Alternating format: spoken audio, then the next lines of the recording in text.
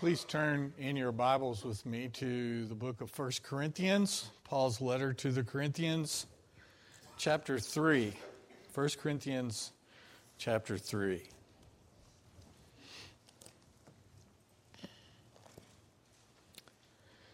In the two verses right before our passage this morning, the Apostle Paul had written these words: "Do you not know that you are God's temple, and that God's Spirit dwells in you? If anyone destroys God's temple, God will destroy him. For God's temple is holy, and you are that temple." That's 1 Corinthians chapter 3, verses 16 and 17. The context here demands that we hear this as addressing not an individual you, but as a collective you. And we do that very well in Texas. We say y'all. This is speaking to the Corinthian church, the body of believers in Corinth. The Corinthian church is, as all of you collectively, is being built as God's holy temple. That's the picture that Paul is drawing. In you, the Corinthian church, the Spirit of God dwells. His gathered people, in His gathered people. These two verses that we ended with last week issue a stern warning concerning how much God cares about His temple, the church, His dwelling place, and that He holds those accountable who would destroy His temple, the church. Our passage today continues that thought, expanding it and expounding on it. If you are able, would you please stand as I read 1 Corinthians chapter 3, beginning at verse 18 and going through verse 23. 1 Corinthians 3, 18 through 23. "Let no one deceive himself. If anyone among you thinks that he is wise in this age, let him become a fool, that he may become wise. For the wisdom of this world is folly with God. For it is written, He catches the wise in their craftiness. And again, the Lord knows the thoughts of the wise, that they are futile. So let no one boast in men, for all things are yours, whether Paul or Apollos or Cephas, or the world, or life, or death, or the present, or the future, all are yours. And you are Christ, and Christ is God's." This is the word of the Lord. Thanks be to God. You may be seated.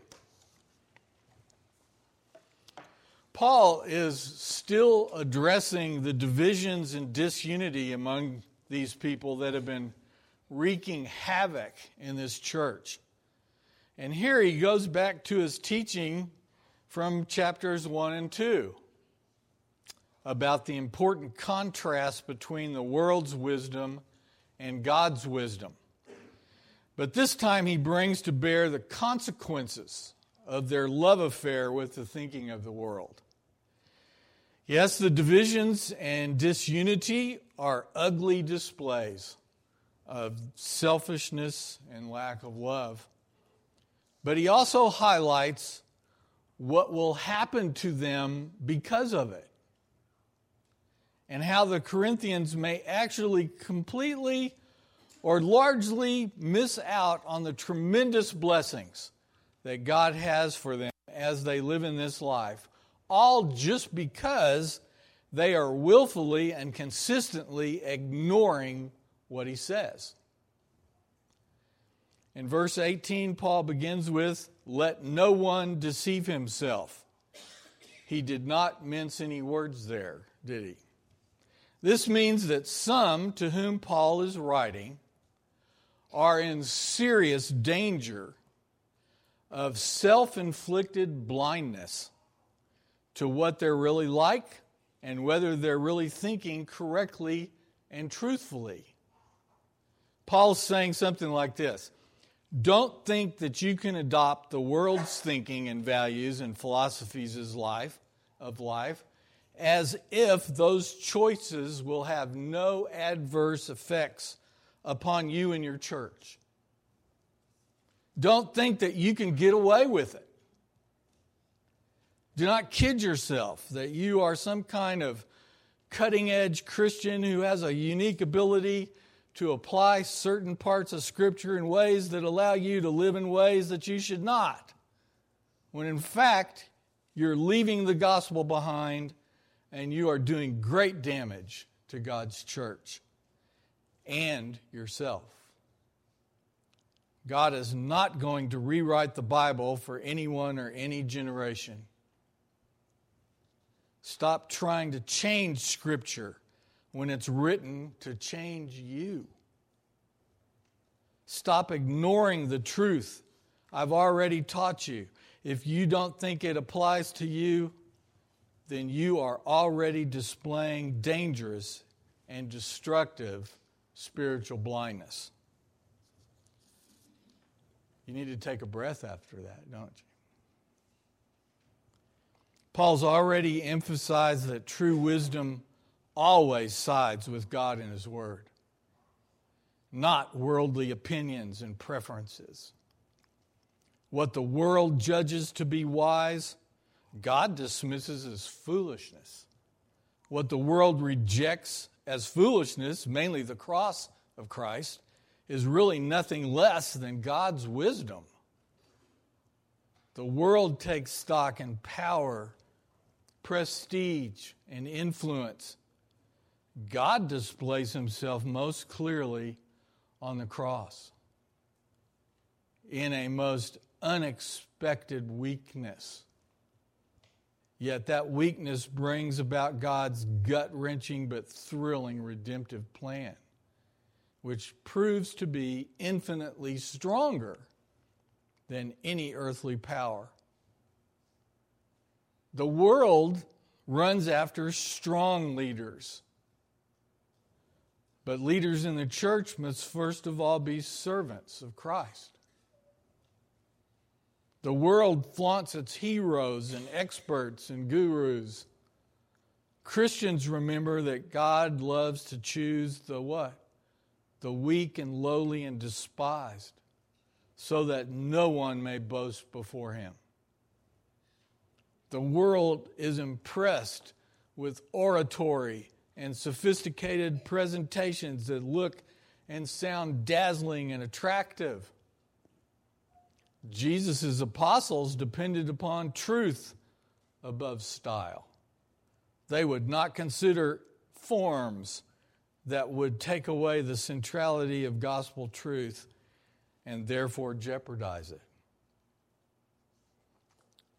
So what does Paul tell these Christians and us? Verses 18, the middle of 18 through the first part of verse 19. Paul writes, if anyone among you thinks that he is wise in this age, let him become a fool that he may become wise.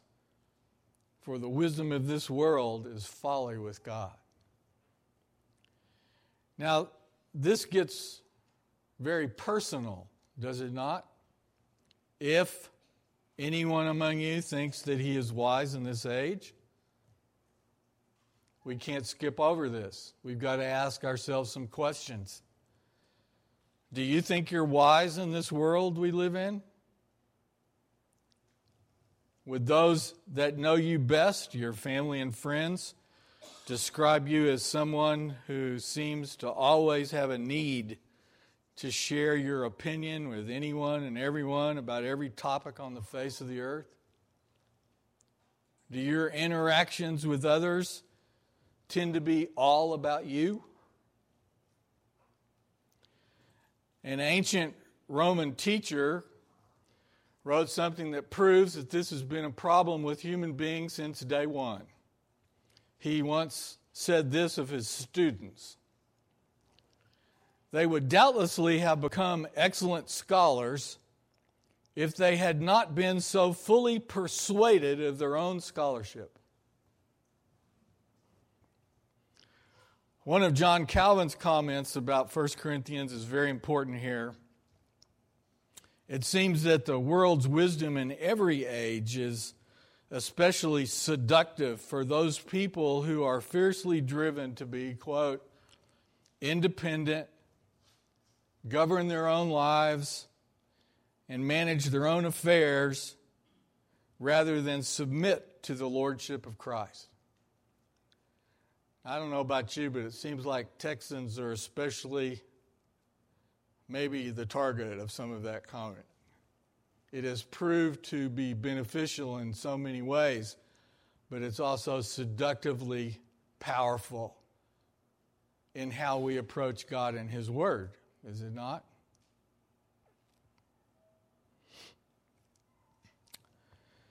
One of the biggest and most drastic changes in our culture's collective frame of mind in the last 50 years has been the now nearly across-the-board acceptance of the necessity for you to believe with all your heart that self-fulfillment and self-authentication are worthy goals to drive your life every minute of every day. This is the I'll try to be nice, but don't get in my way attitude. Do we realize that as Christians we cannot be and will never be helpful co-builders of God's temple if we are only concerned about our own bricks or building blocks? Do we realize our own personal susceptibility to the shameless selfishness and self-promotion that our culture literally now idolizes? Do we recognize how very much each of us is affected and tempted to think like the world that we live in? And what destruction shows up in our lives when we do operate and think like that? So if you do operate with a view of yourself that is way too high, what does Paul say to do? Well, he lays it out here, and it's pretty blunt. There's a lot of times we need blunt. Verse 18, the last part, let him become a fool, that he may become wise. What does that mean? Well, first, it means that you must recognize that your own human wisdom tends to be what? Foolishness before God. The older you get, the more you have lots of examples to prove how true that is. Story after story after story. We try to make them funny, but what do they tell us?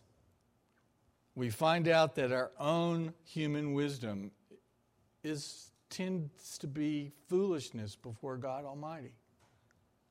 Secondly, we've got a decision to make. We've got to decide that we will side with God and what His Word says, even if we're called fools by the world. We used to call that counting the cost. Remember, there's verses like Proverbs 9:10 all over the place, but let's take Proverbs 9:10. We've got to read it and deal with it. The fear of the Lord is the beginning of wisdom, and the knowledge of the Holy One is insight.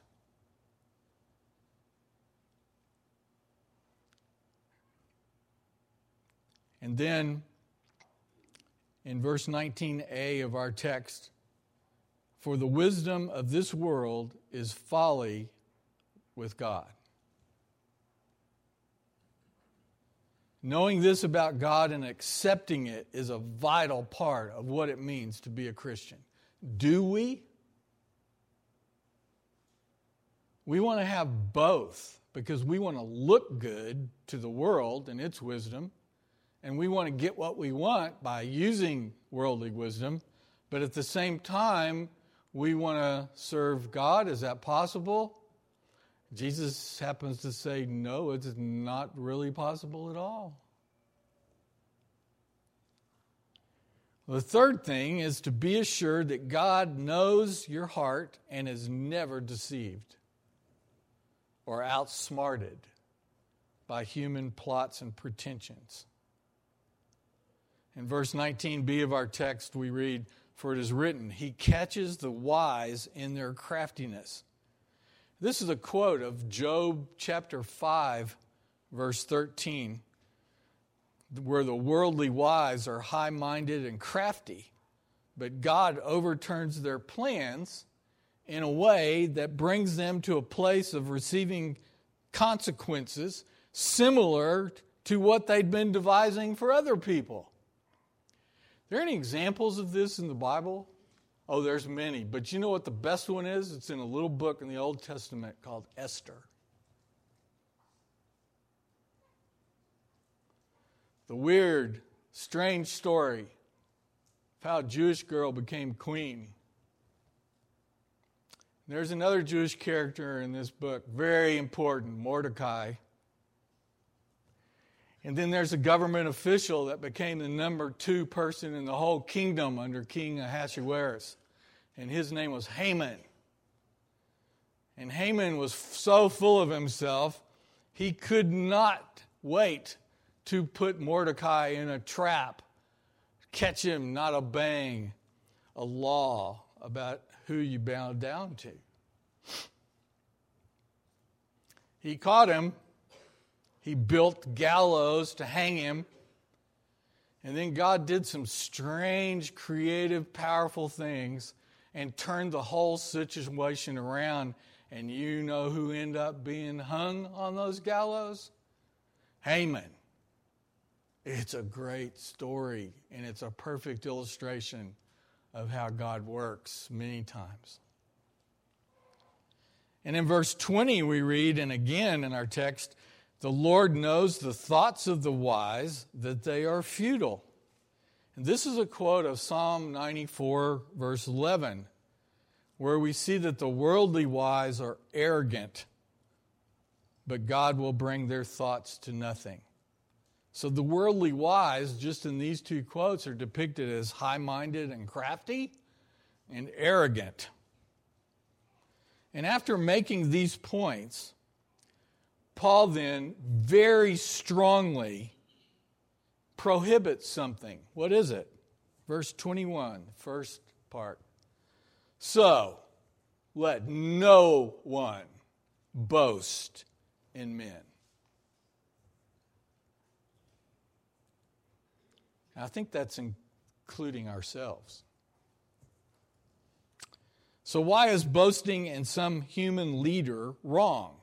Remember, he's still dealing with the factionalism in this church, where groups of people had identified with one of their, actually, the ones he mentions are great teachers, himself included, but they wanted to kind of ride on this person's coattails and get the glory themselves, arguing with the other groups about who was the better group because we follow this guy more than this guy, and it tore the church to shreds.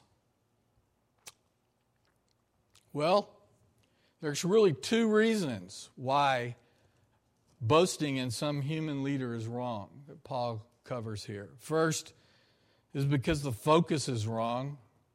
We've seen this already. It's on some human being instead of the Lord. And in the earlier examples that Paul gave, he gave an agricultural example. The point was that God alone assigns the task of his servants, the ones who sow and reap, and God gives life. In the architectural example, God is the judge, and he deeply cares what is being built, holding the builders accountable for their work.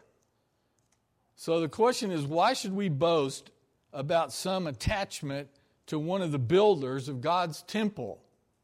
The focus is completely in the wrong place.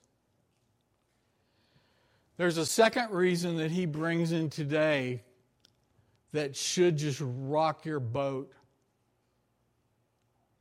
And it's this. The second reason we should not boast in anyone but God is that it cuts you off so much from what would be and should be being received by you as blessings from all the other believers in the church. This is a self-inflicted wound, and it's serious. Now, in the building example, it would be kind of like being confined, because you're factional, you have divided, you're boasting in whoever, trying to get some of the glory for yourself. It's kind of like being confined to one room in that building. And since your group thinks it's higher and mightier than all the rest, it might be like confining yourself to the attic. To focus on one part of the building project as if that project or that part was the most important part about the building is cutting yourself off from the project as a whole. And some of us are going, well, that's the whole point. I don't want to fellowship with those people. I don't want to have anything to do with that part of the church. Those people are just weird. Now remember, this church in Corinth was highly diversified, so you can see how easily this could be done.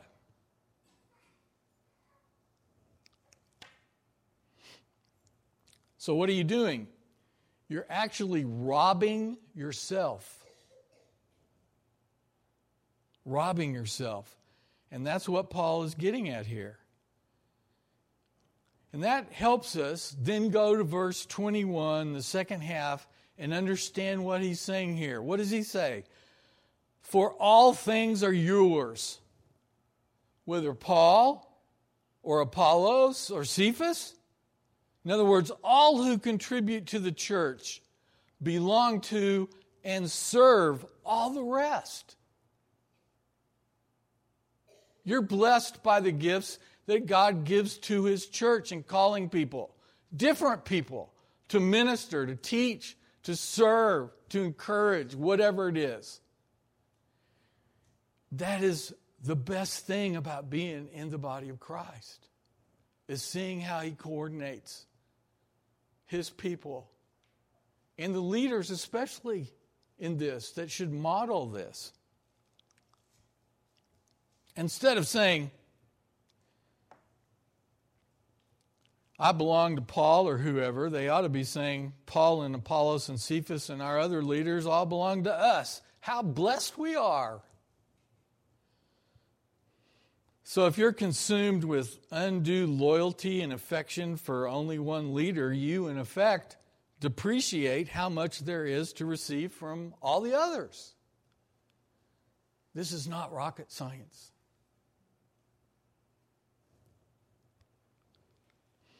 But look what else Paul adds here. The last part of verse 22. The world, or life, or death, or the present, or the future, all are yours. And we're all asking, what in the world does that mean? Because there's obviously people who have taken this verse so out of context. Name it and claim it. You know, here it is. It proves it. You can just ask anything you want, get anything you want. All you got to do is have enough faith. God will give it all. That's ridiculous. That's not what he's saying. So Paul adds these 5 non-human things and declares that these 2 are yours. But if you cut yourself off from the project as a whole, in factionalism, you'll not receive all the support and the teaching and encouragement and accountability supplied by the whole church that you need to face these 5 common worldly concerns and to walk faithfully in them and through them. That's his point. This is really, really good stuff.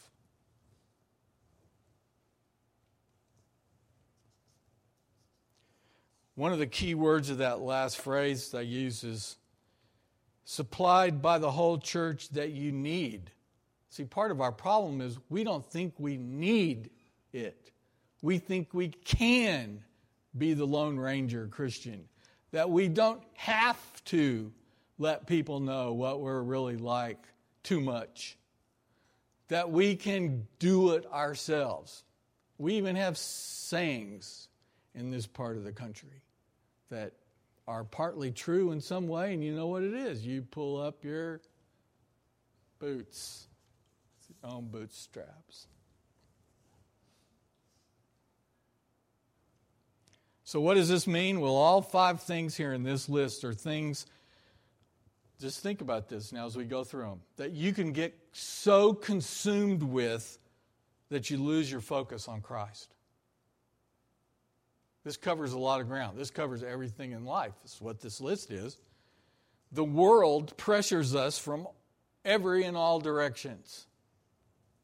And we struggle mightily with how do we live in the world but not become of it?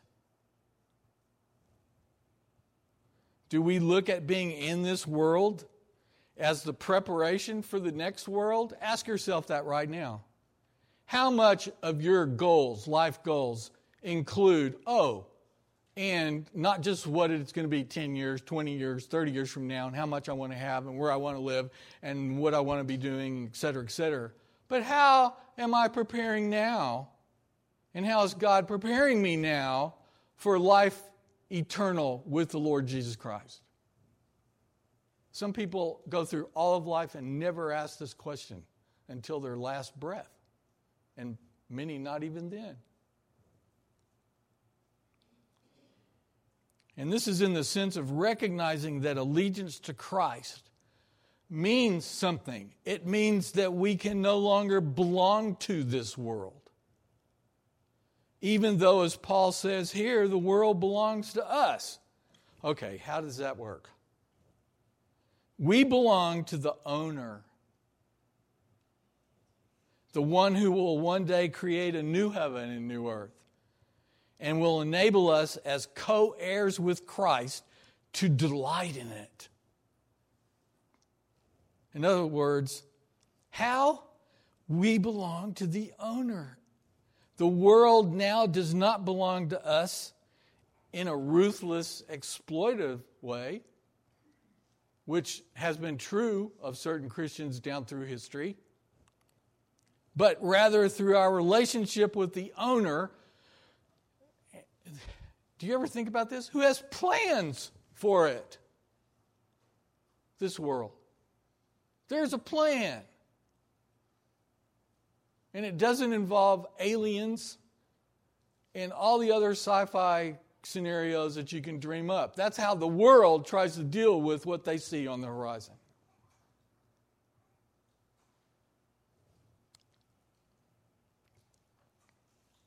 Seeing God's sovereign rule and providence in the good gifts He gives us here is another way that we need to think and deal with.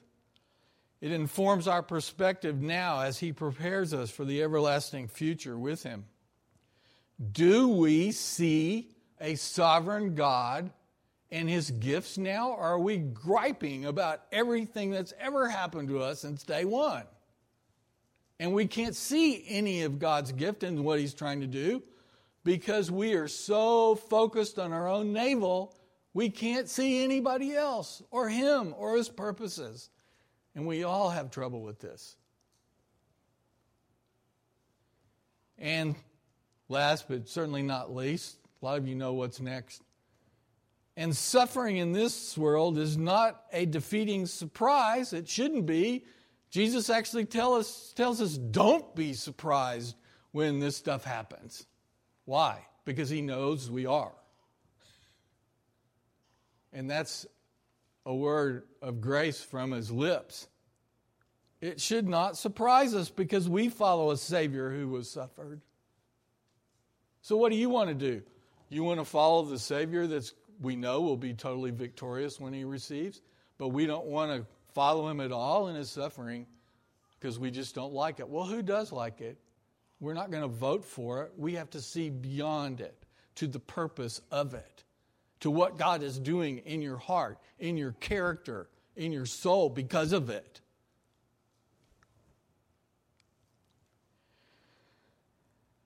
And that's why when we meet ancient people, that's anybody older than me, the categories have gotten pretty small then. They're either full of grace and love in the greatest stories on the face of the earth, or they're the most bitter, withered people on the face of the earth. Why?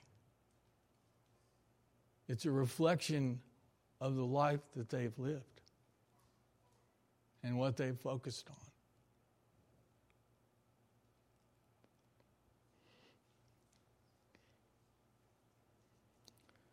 We need to see the bigger picture, and we need to literally have a future hope beyond this world. And that means discipline to think that way. There's a lot of young people in here. You are at a stage where you can begin this early instead of having to try to get this discipline later when you almost don't even have a choice.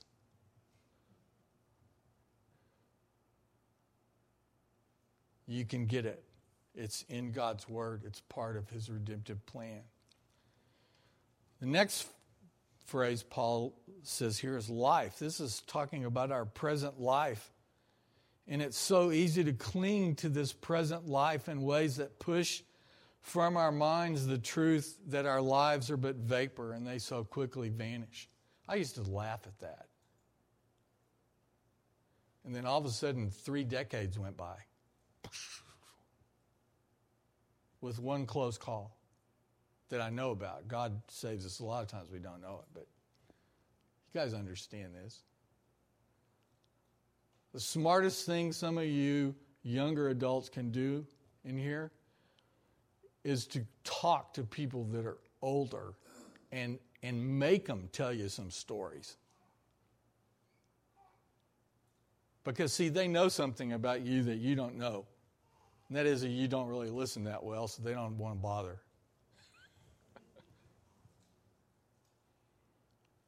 And when you get my age, you're going, I really regret not talking to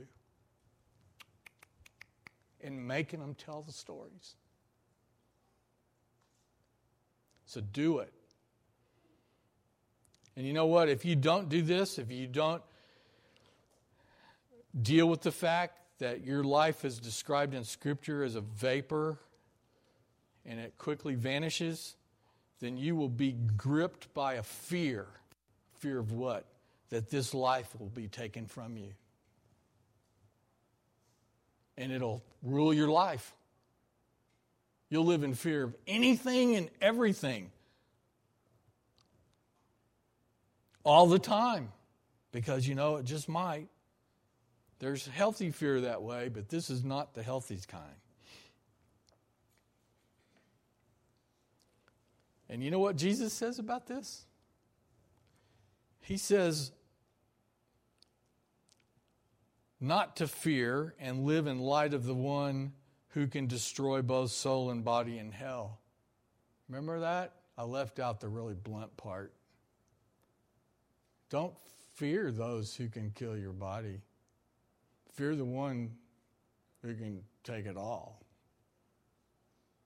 And that means accounting before Him. And then we read, I know this looks like a downward spiral, but it's not. Death. No one escapes death. And most of us attempt to live our lives now by what? Suppressing any and every thought of it. But maybe we should seriously consider how Paul approached death when he called it our last enemy. He taught that to be away from the body is to be home with the Lord. And that's in his second letter to Corinthians. And in Philippians he writes, for to me to live is Christ, and to die is gain. And he's not voting for going out and taking it early. That's obviously not the point. You know, in earlier days when we were fearful, evangelism was really hard. You actually had to talk to somebody and talk about God, and you knew they were going to think you were nuts. Then you learned to take account of that and not worry about it. You know how Paul approached all this? When he was in prison, he said, what? You can take my life. I know where I'm going. Well, we'll just keep you here in prison. Well, that's great. I've got some more letters to write. He said he knew what to do being rich, having what he needed, and not having anything. Why? Because he depended upon God. Wouldn't it be nice to be consistently having that attitude? Whatever you're holding on to now, it's first and foremost the Lord's. And He knows how best to rule the world He created. And if you belong to Him, I hope you've gotten the point. You are especially dear to Him. And there are plenty of examples that He gives us from believers in Him who have suffered so much that our little troubles look like nothing. And those are the people who are saying things like, I would never ask God now not to have taken me through that. Because He made me this way. He showed me His power. He showed me His grace. This is how I really got to know Him. I've heard that so many times. And when you hear that from some saints, you just want to shrink and shrivel up, thinking, oh God, please forgive me. I am the biggest whiner in the whole state of Texas. And He's still so patient. You can almost hear Him say, I know. But I still love you. I sent Christ to die for you, and you have no idea how much you have to learn about me yet. And that is almost too much to take, but it gets you off your rear end, and it helps you stand up and walk.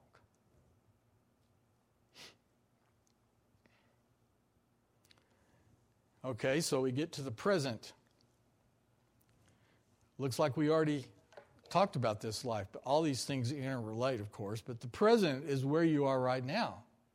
It's where you live and serve God.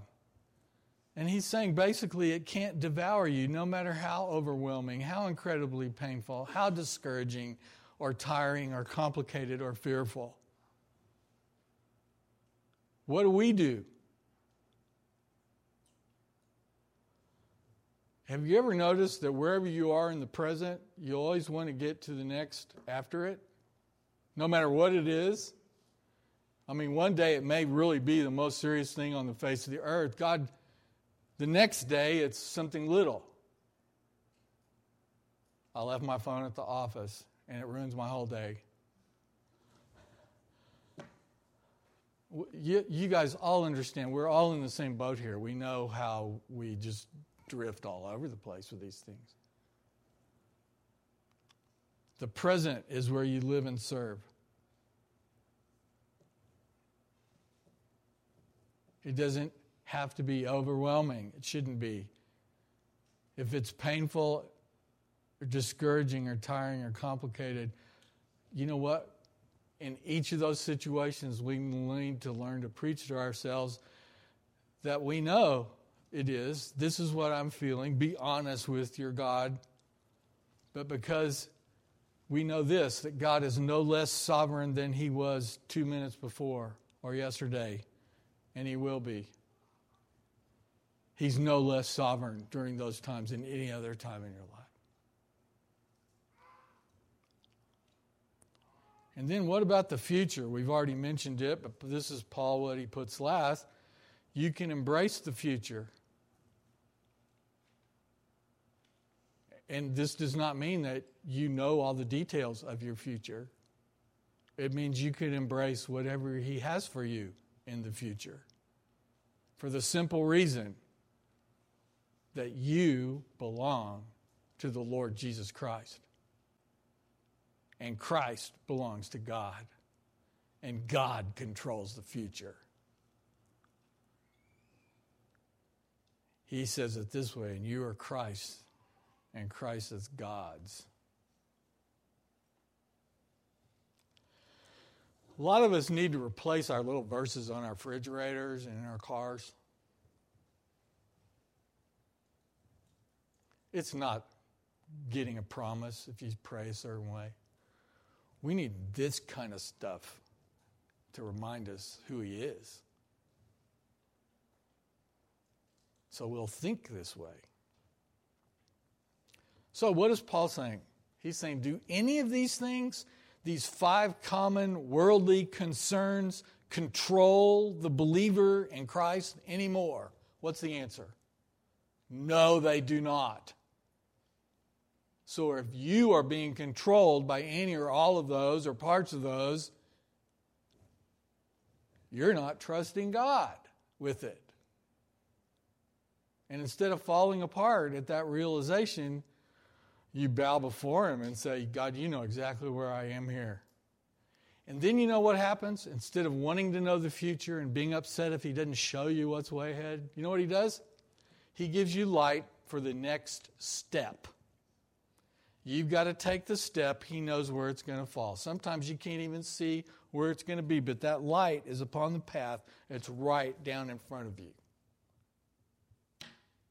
And you take it and you go on.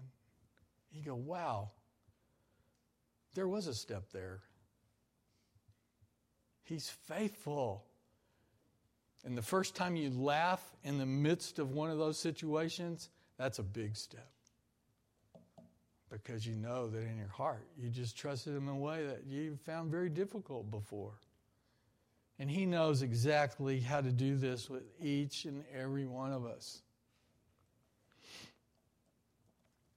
These things, these 5 common worldly concerns, life, they've been decisively beaten and are under the rule of the sovereign Redeemer. And since we are in the company of the redeemed, they are ours. If you can't even fathom thinking like this, if you didn't think thinking like this was even possible, it seems foreign. Is it possible that what you really think about Christianity is that it's nothing more than finding fulfillment or seeking personal peace or identifying with the right leader or Christian celebrity? See what Paul's doing here? He's bringing them home. Remember, he knows most of these people are believers. God used him to bring them to Christ. He's trying to bring them home.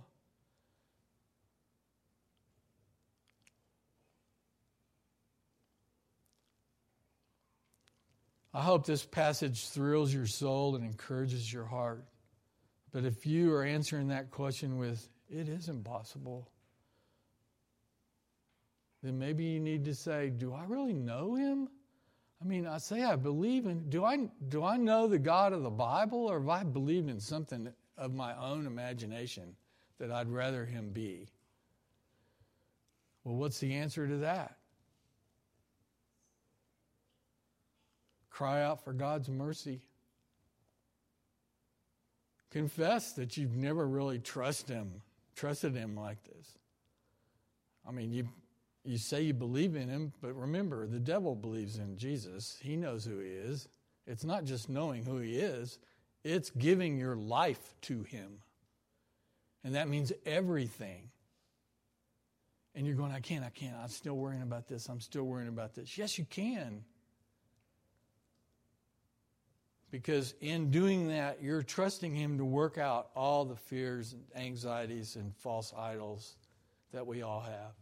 He can lay those down and say, I'm looking forward to the trip with the life that you've given me and what's still ahead.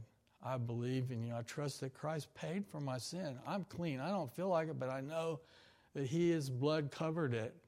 All of my sin for me. and that you accepted that sacrifice, and now you're making me part of your family. Yeah, I believe that. So what are you really? You're really asking for His mercy and His Son and His work. That's recognizing your need. I hope belonging to Christ and His church becomes more and more treasured and appreciated for all of you who know Him. It should be. I think that's a big part of the tremendous blessings that we're experiencing as a body and have for quite a while now. And I hope that we can continue to work and grow together in our commitment to enjoy God and glorify Him in all things. That sound familiar? Do we know God in this way? To reverence Him and fear Him and enjoy Him because we know that He's committed to us. Do you feel safe around people that you know really love you? Yeah.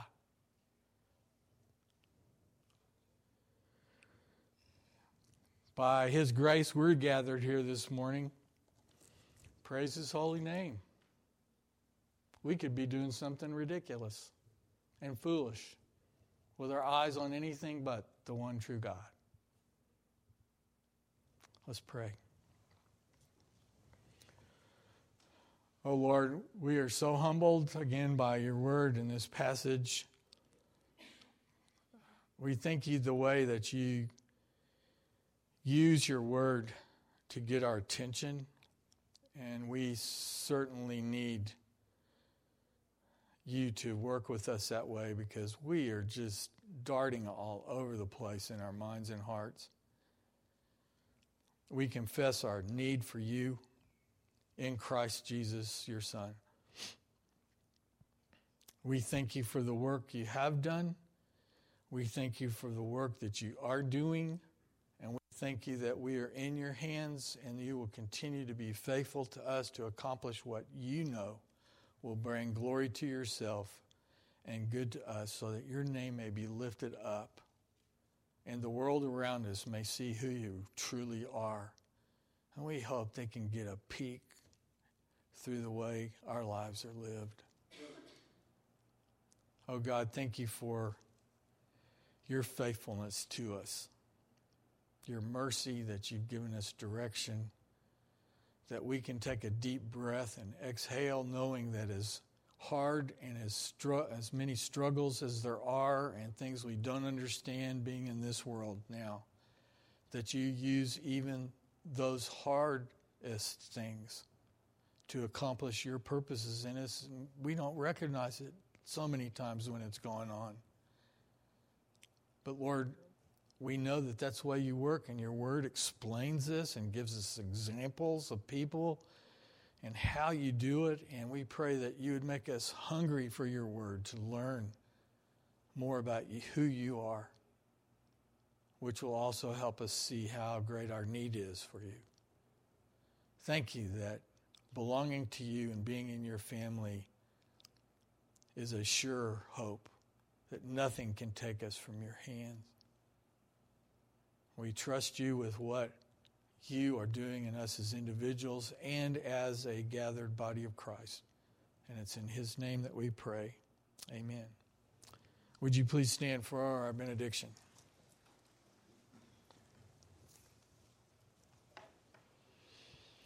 Now may the Lord, our Lord Jesus Christ himself, and God our Father, who loved us and gave us eternal comfort and good hope through grace, comfort your hearts and establish them in every good work and word. Amen. You're dismissed.